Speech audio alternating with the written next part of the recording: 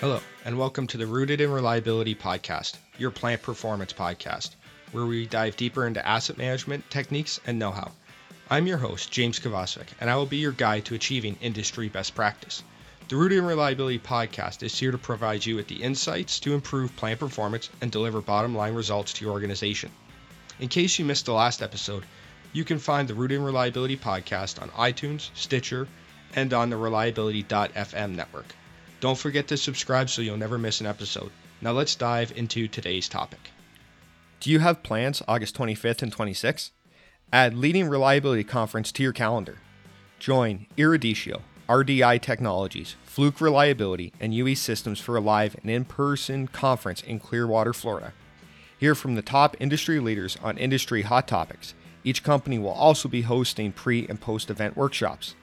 Don't miss out on the event of the year.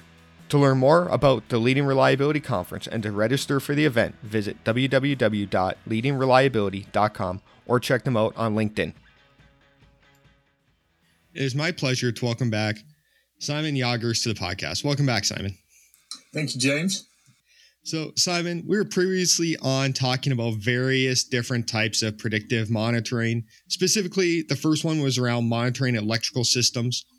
We talked last time about how do we actually implement these things so they're successful. And today we're going to talk about something called the capabilities trap. Now, before we get too far into that, you were the founder of Semotics. Yep. Although super brief, what else can you tell us about yourself? Yeah, founder of Semotics. I've been involved in technology all my life, mostly on the intersection of data and turning it into information. Really excited about, technology in general and its applications in day-to-day operations. And we're now focusing really on making sure that machine learning and humans work better together. All right, excellent. Now, in some of the past episodes, we talked about briefly the capability trap. What is the capabilities trap? Well, I found the capabilities trap when I was reading around about innovation and why sometimes I observe that even though there is clearly a benefit of implementing new technologies, that and both from a financial and operational perspective, that these type of projects still weren't adopted on a very large scale. So I was kind of sort of researching what is that dynamic? How is it possible that something that obviously has a benefit is not adopted to the extent that you would expect based on pure economic theory? And then I found this article that sort of describes the cultural element, if you will, or sort of the soft elements of adopting new technologies. And what I found interesting is how it used a sort of a systems thinking approach to modeling that sort of soft behavior. And I think reading from my notes here, because the author, Professor Sturman, describes it quite well. He says, the theory of the capabilities trap recognizes that the performance of any process depends on both a set of organizational capabilities and the intensity of the work effort. So he basically says what you produce per hour is first and foremost dependent on what you can produce, your capabilities, plus the number of hours that you put into it. And then he says, capabilities include the productivity and quality of the plant, the equipment, technology, and other physical tools, and the knowledge and skills of the people who work in the systems. So, and then he continues, the trap arises, so the capabilities trap arises when pressure to boost short-run performance leads to greater work effort, including long hours, faster work pace, and corner cutting.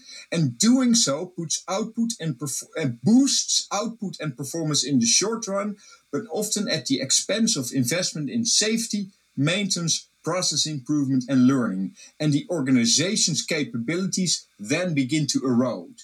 So what he says is really, if you produce stuff, if you produce widgets, then if you want more output and you do that by increasing work hours and so on, what you see is that you tend to neglect the other important stuff, maintenance, innovation. So that may boost performance in the short run, number of hours works times current capabilities and more output, but it also erodes the capabilities over the longer run. So ultimately, you end up in a worse situation. That's the capabilities trap. So we're sacrificing, all these long-term goals for that short-term performance. And as a result, we get stuck in this vicious loop where we keep trying to push harder, but we keep eroding all those capabilities we need to get out of this hole and be successful. Exactly. And I'm sure, I think COVID, for instance, I don't know if you recognize it from your own environment, but when COVID hit, we're all hitting the panic button, right? About a year ago. And we start cutting costs. But then really this erodes your longer term capabilities. And I think certainly maintenance is very familiar with this dynamic. So that's really how I got to acquainted with the topic. Yeah, no, you're 100% right. I don't know how many facilities I have been in where there's a larger order coming in, or we're a little bit behind on making a customer delivery. So what do? They cut those planned maintenance windows. So maintenance can't get in there to do those PMs. And then the next week, they wonder why they have all this extra downtime, and it gets worse and worse and worse. And they just keep pulling maintenance time, and the equipment keeps eroding. Yeah, exactly. And the interesting thing is that the reason why this happens quite often, why we sort of sacrifice long-term performance for short-term gains, is that short-term gains are immediate benefit, right? If I work 15 hours tomorrow instead of 8, I have 7 more hours of output. But if in those 7 hours my maintenance team would have made sure that I could work that same 8 hours the next day and so on, then if that falls away, then your capabilities, they erode. And it's not just maintenance, but capabilities are also things like your internal skill set, process improvements, those kind of things, and the skills of your people.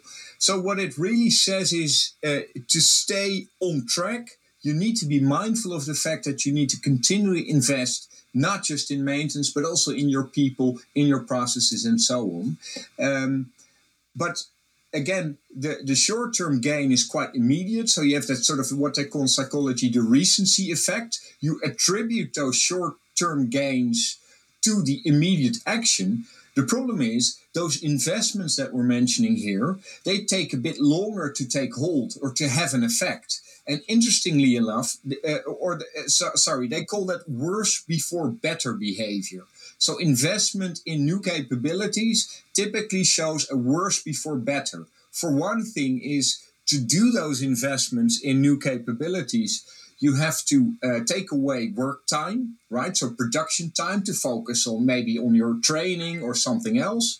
And conversely, the effect is probably not immediate. It takes a bit of time to get acquainted to a new process and so on. So when it does take effect, there is a likelihood, well, not a likelihood, but certainly the possibility that the benefits of that training, for instance, are not attributed to the training, but to something else, because it's not immediate. So that's an interesting dynamic, I think. Yes, absolutely. Now, why do we need to be aware of this capabilities trap? We're talking about maintenance. There's a piece around technology and process. Why do we got to be aware about this? And how do we kind of manage some of it? Well, I think we have to be aware of it because neglecting the capabilities trap means probably that our long-term production will erode over time. For one thing, those capabilities, they are like a stock, as Professor Sturman calls it in his article, How to Save a Leaky Ship. He says, for instance, maintenance is obviously a very clear example. If you don't perform maintenance, your machine will ultimately fail. But also think of skills. Skills become outdated, so you have to have training in place or a training program to learn new skills. You probably need to invest in new technologies and all those kind of things. And if you don't do that, you'll fall behind. I think that's clear as day. And again, because of that recency effect, because of the fact that it gets worse before better, also because of the fact that managers are typically judged by their short-term gains, there's this real danger of falling into the trap because we're focused on the short term and not on the long term. All right. I agree. We're generally judged on that weekly performance, monthly performance, maybe quarter performance, not what are we doing now to set us up for success 1 or 2 years down the road. Now, absolutely. I don't know if you got the answer to this, and maybe you do, but how do managers strike that balance then between being measured short term, but making sure we're successful in the long term? Well, I think there's a couple of things that we can do to sort of protect ourselves from falling into that trap. I think first and foremost, we shouldn't expect quick turnarounds when we start new projects. We should take the long view. We should do careful planning, but we shouldn't expect a quick turnaround. I think number two, I think it makes sense to consider the metrics and keeping that long-term goal in mind. What are our capabilities currently? How can we assess whether they're eroding or not? How are we doing with regards to KPIs in terms of maintenance performance? Are we looking for overall equipment efficiency, other types of things that can be early indicators that our capabilities are slipping? So it's about expectation management. It's about long-term planning. It's about measuring those effects. And I think regardless of what your long-term plans are, how you will execute them, you should be willing and able to invest in capabilities even when times are tough. And you should be investing in capabilities even when times are good. So those are a couple of things I think make sense to consider for long-term planning and so on. Yep. No, I agree with that 100%. One of the things I would do, even in a very reactive maintenance organization, is I would make sure I put aside 1 hour or 2 hours a week to look at something that I have to do long term, whether it was doing a PM optimization, whether it was setting up a new PDM route. That 1 or 2 hours a week thinking about what do we got to do in the future. Not a lot right now, but every week it's slowly built up to the point where we could actually make that switch without a huge sacrifice of the short-term performance either. Yeah, and in your view, what are your experiences? Do you recognize this capability trap and how to deal with that from your work? I see it in a lot of different places. So whether it's a client that I'm working with, even sometimes, example, in our organization, there are times where there's a lot of stuff going on and certain things like you're talking about, the training, the upskilling, that might get pushed a couple weeks or a couple months because of all the other things. So yeah. I recognize it. And I think this isn't just a manufacturing thing or a technology thing. This is across all businesses. I think even in your personal life, right, where you sort of, if you continue to work and never spend time with your family, you are in fact falling into that capabilities trap. Yeah, absolutely. Yes. Yeah. And it's same thing for your own personal stuff, right? I like to make it to the gym. I like to do those things. Sometimes other things get delayed. And once again, short term versus long term, right? Yeah, my gym now calls me a sponsor, which means I pay, but I don't go. It's their preferred model, by the way, but that's not a matter, I suppose. So this capabilities trap, kind of circling back to, maintenance and innovation and technology. What does this have to do with the innovation that we're looking at in maintenance departments with, whether it's sensors, implementation of technology projects, those sorts of things? Yeah, innovations almost by definition, or perhaps by definition, are investments in capabilities. So typically we invest in new technologies because we want to build new capabilities, or we want to do the same things better, cheaper, faster, whatever you not. And certainly today, digital transformation really is what it's all about, right? I think across many industries, but certainly in heavy industries where maintenance is probably a core competency, what we're seeing is that, investments in digital transformation tend to have positive benefits on energy waste reduction in general, output, and so on. So in those environments where there's lots of innovation, you should take stock of that capability trap, for instance, the fact that worse before better dynamic, where you have this, where you have to assume that if you start working on new projects, that you probably will see that before they sort of start to generate additional revenues or start to have an effect on your process optimization, or that you will see a bit of fallback. For one thing, you have project teams or perhaps teams that will use that knowledge, that new technology on a day-to-day basis, have to be trained on doing that, and we can't assume that they'll be proficient right from the start. So that key element of the capability trap, that worse before better behavior, is almost always part of new innovation processes.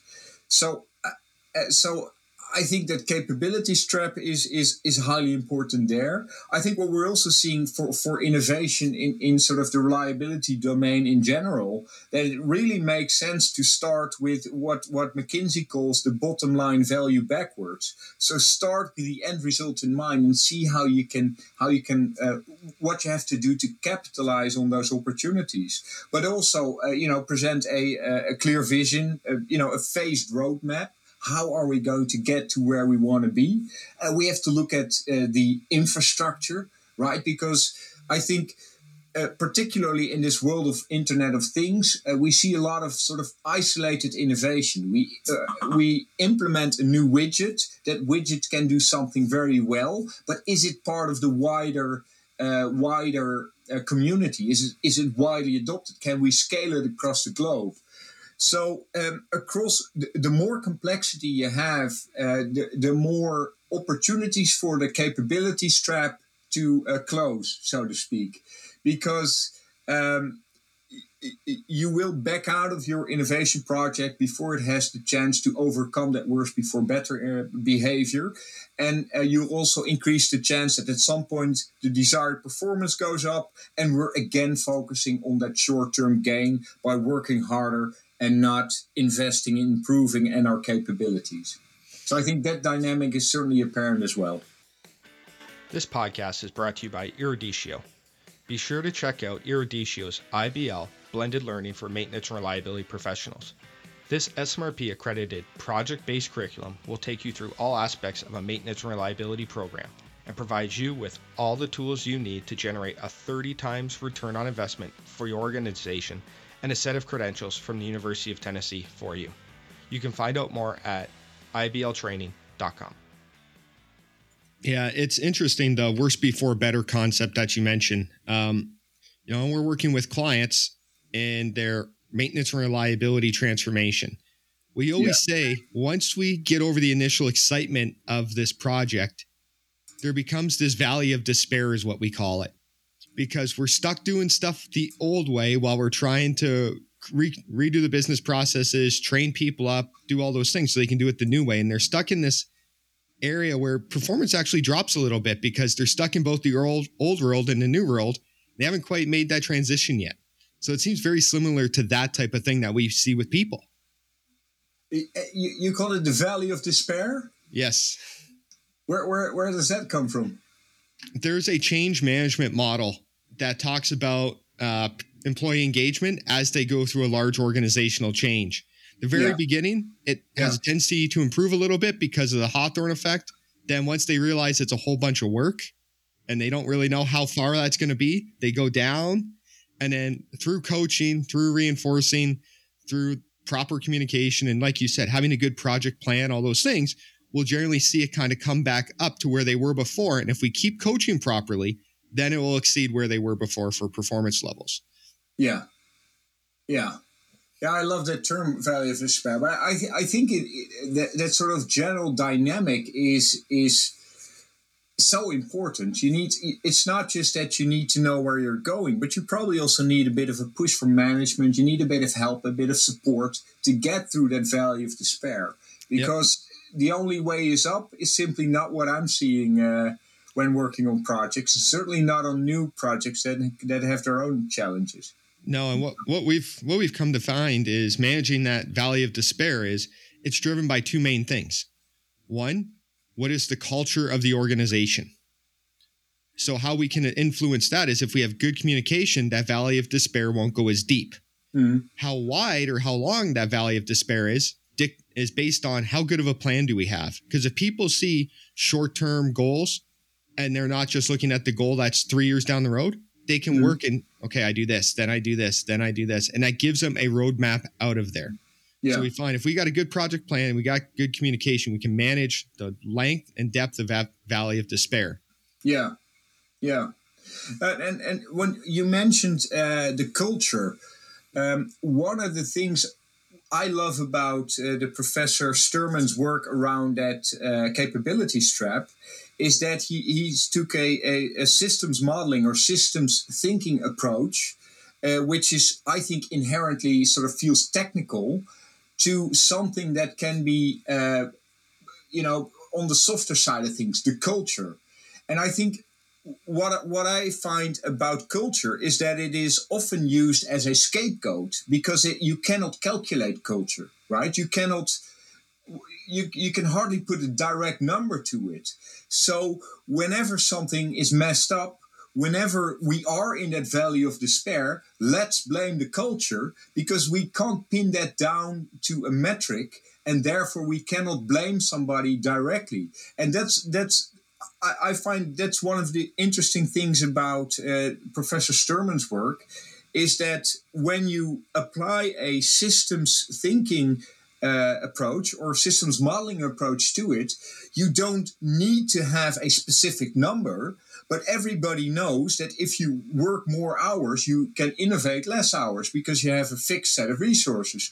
If you innovate less, your capabilities erode over time. So I love the fact that whereas everybody understands the impact of work culture, if you quantify it, even nerds like me sort of cannot use it as a scapegoat. Do you know what I mean? Yeah, absolutely. It's very, very hard to measure, but when we're doing these larger projects, we know that if there's a problem with the culture, we're generally not communicating well enough. Because if you're not communicating well enough, rumors start. And what happens when rumors start? It goes negative, and that valley goes deeper.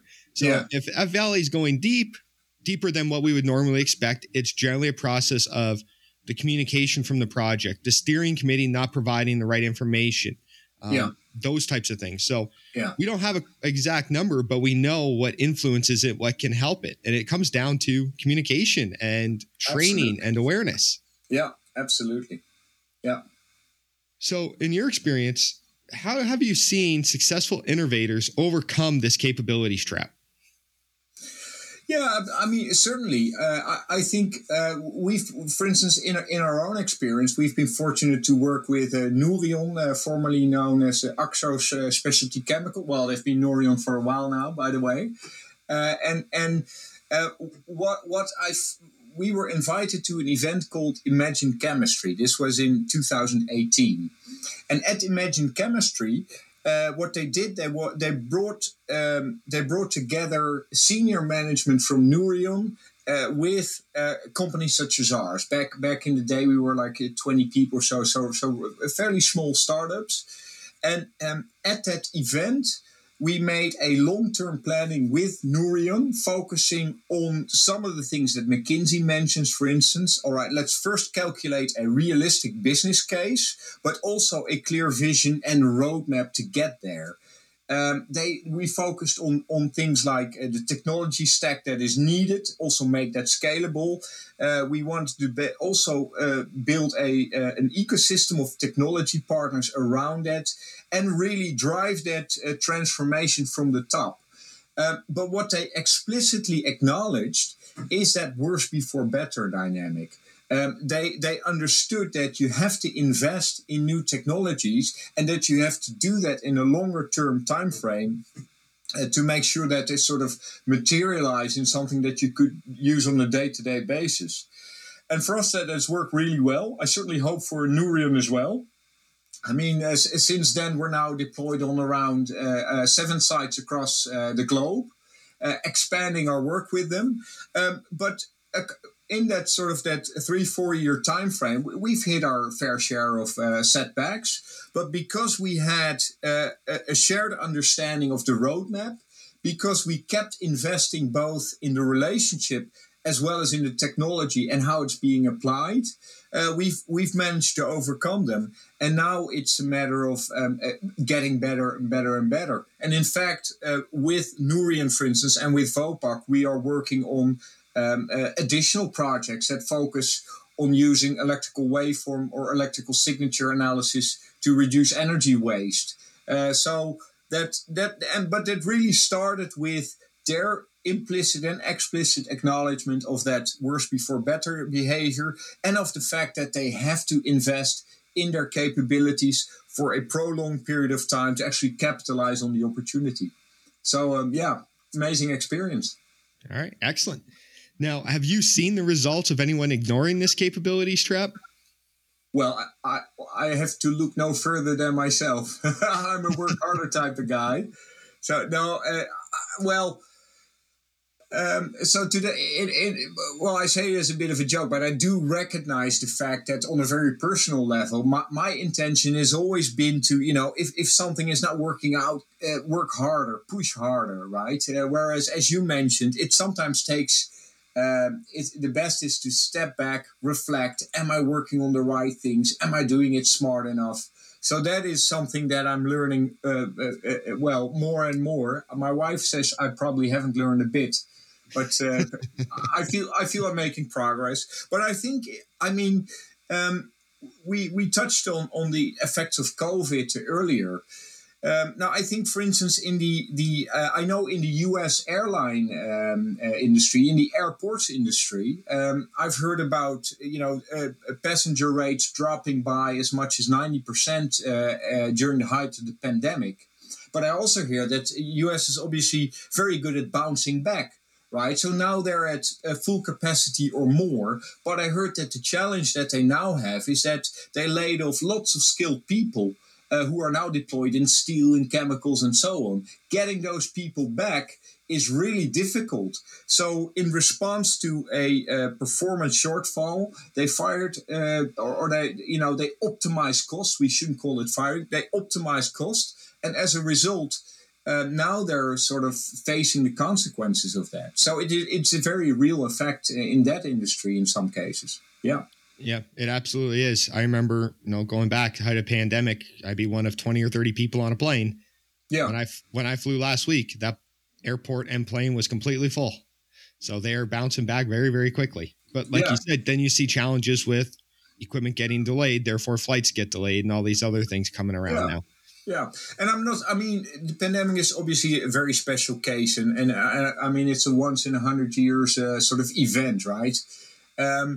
And I'm not saying that at the time that they had to make these cost-cutting measures or had to take them that they were wrong or short-sighted. It was, I suppose, very, panic broke out. But regardless of why they did what they did or what their intentions were, what you can see is if you start focusing on that very short-term future, then it can have very negative consequences for later when things change, when you are again in a full plane instead of sharing it with 19 other souls. Yep, absolutely. And I've seen that play out across other industries in this based on the pandemic response as well. So it's not just airlines, it happened all over the place. But on the other hand, steel, for instance, is I read about somebody that steel is bouncing back and somebody called it a historical rebound. Is this something sort of as a general observation in industry on your side of the ocean? What are your views? I don't do a lot with steel, so I can't talk to steel too much. I know lumber and wood products. Yeah. Astronomical growth. Seriously? Growth. Yep. Interesting. At least where I'm at, housing demand is far outpaces what it was before. They can't build them fast enough. Lumber is in such a demand that, before the pandemic, I go get a 2x4 for $3.50. Now they're going for $19-20. Seriously? Yep. Times 5-6 in a couple of months. Yep. So I'm seeing it in other industries. Well, if you buy 2x4s, you don't need to go to the gym, right? So there's the benefit of you can save on that. Absolutely. So, Simon, we've talked a lot about the capabilities trap. What is the one thing you want our listeners to take away from the conversation today? Yeah, I think it is expect worse before better. The article, How to Save a Leaky Ship, is really great for a number of things. For the fact that it models sort of this almost cultural element of investing in technologies and so on. But even if you're not familiar with the sort of the systems behind it, what we have to know is if we innovate, we shouldn't expect results right away. We should take a long-term view. We should make a plan. We should build it sort of backwards. Where do I want to end up? What do I have to do tomorrow and today? But expect that worse before better, because the worse before better effect is typically what kills a project. If you push on, if you go through the valley of despair, there's a pot of gold at the end. Is that a saying we can introduce here today? Yep, I would agree. So excellent. So yeah, we definitely have to consider that worse before better. Everyone's learning. We're innovating. We got to push through that. And as we do, we'll get that pot of gold at the end of it. So absolutely. I definitely like it. Yeah. Now, Simon, where can people find out more about you, Semotics, all these other great things that you are doing? Well, our website has just been updated. It's samotics.com, SAMOTICS.com.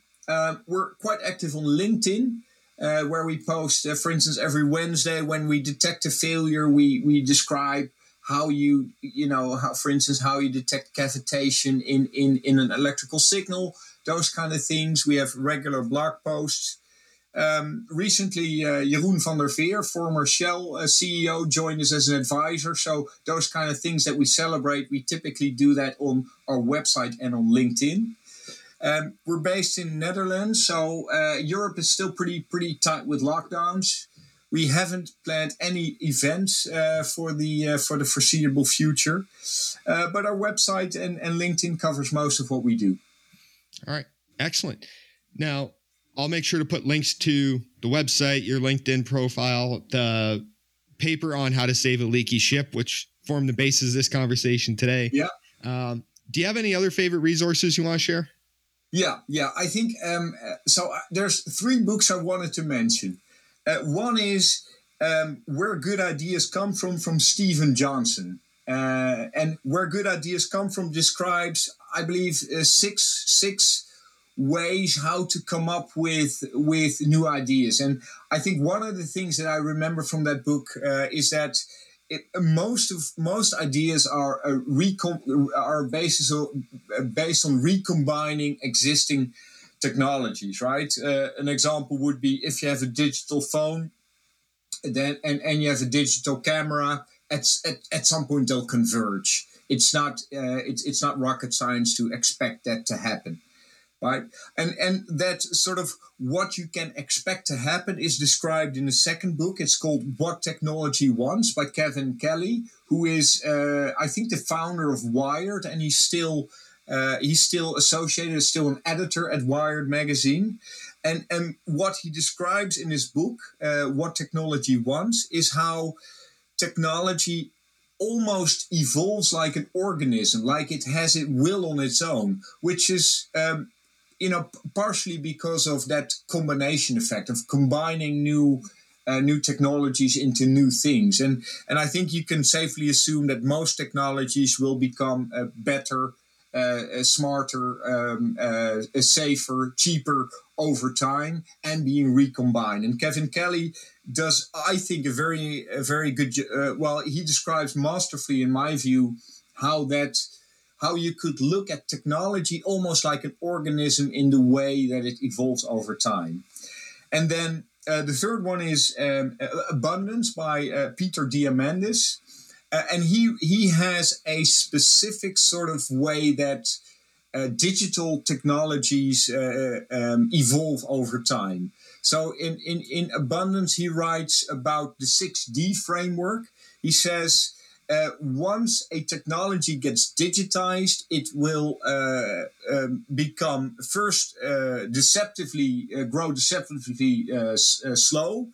Then it becomes disruptive. Then it becomes demonetized, and then it becomes dematerialized and democratized. And if you allow me, he describes this by giving the example of digital photography. So analog photography became digitized.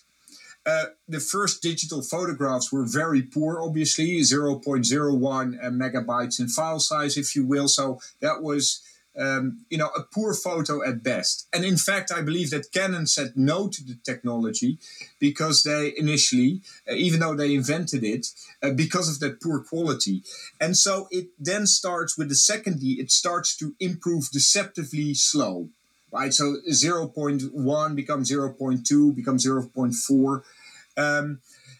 But because of that deceptiveness, people tend to not notice it.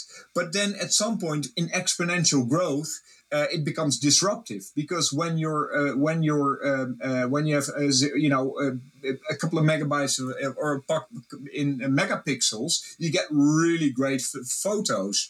But once it gets disruptive, it also gets cheaper. So it first becomes demonetized, essentially free. Again, a digital camera that is integrated into your phone. The digital camera first becomes cheap.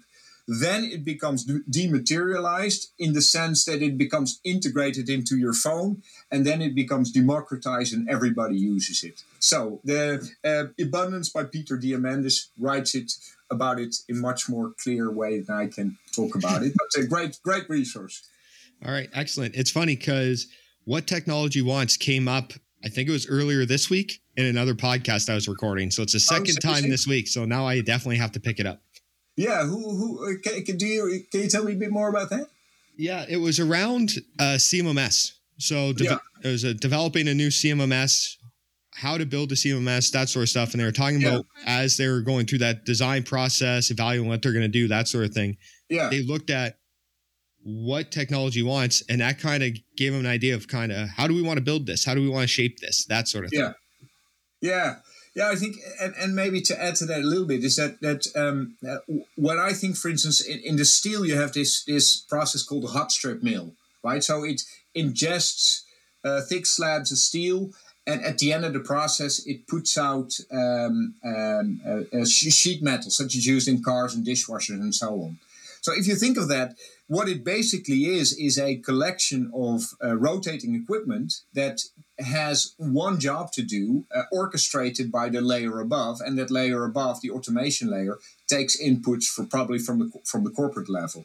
So I think when you look at it from a What Technology Wants perspective, that hot strip mill of the future will look more like a Tesla car than a standard production, than like a train in a sense, because a train has one way to go and you can speed it up and slow it down to some extent. But that Tesla car has a lot more freedom. So if you get into your Tesla car in the morning, it will probably have your destination from your Google Calendar, and it will route you to that destination by nowadays. Or you can include your CO2 waste to take the CO2 optimized route. I think the same works for that hot strip mill of the future, where it takes your destination is your order from a client. It will calculate how it can best create that steel in the most energy efficient manner. But how it goes about it is about an automation layer, the car system, turning or determining the speed and torque of the shafts of the car or of your pumps and conveyors and so on, to ultimately orchestrate you towards that flat sheet of steel, or to your grandma if that's your destination in the car. And all of that, if you look at it from a What Technology Wants kind of lens, it all makes sense. And I could be wrong, but probably not. Well, I'm definitely going to have to read it now because it's come up multiple times. So, Simon, I want to thank you for taking the time to chat to us today about the capabilities trap. It's good to highlight these types of things because they impact everything, our traditional maintenance activities as we're deploying new projects and technology. and how we can be aware and kind of work around some of these things. So I definitely appreciate it. Thank you, James. It was a pleasure. Thank you very much. This podcast is brought to you by Eruditio. Be sure to check out eruditio.com for a free copy of their ebook, A Smarter Way of Preventative Maintenance. This ebook will allow you to review your current maintenance program and eliminate the non-value added work you're doing, which is most likely causing you more downtime than it is preventing. www.eruditio.com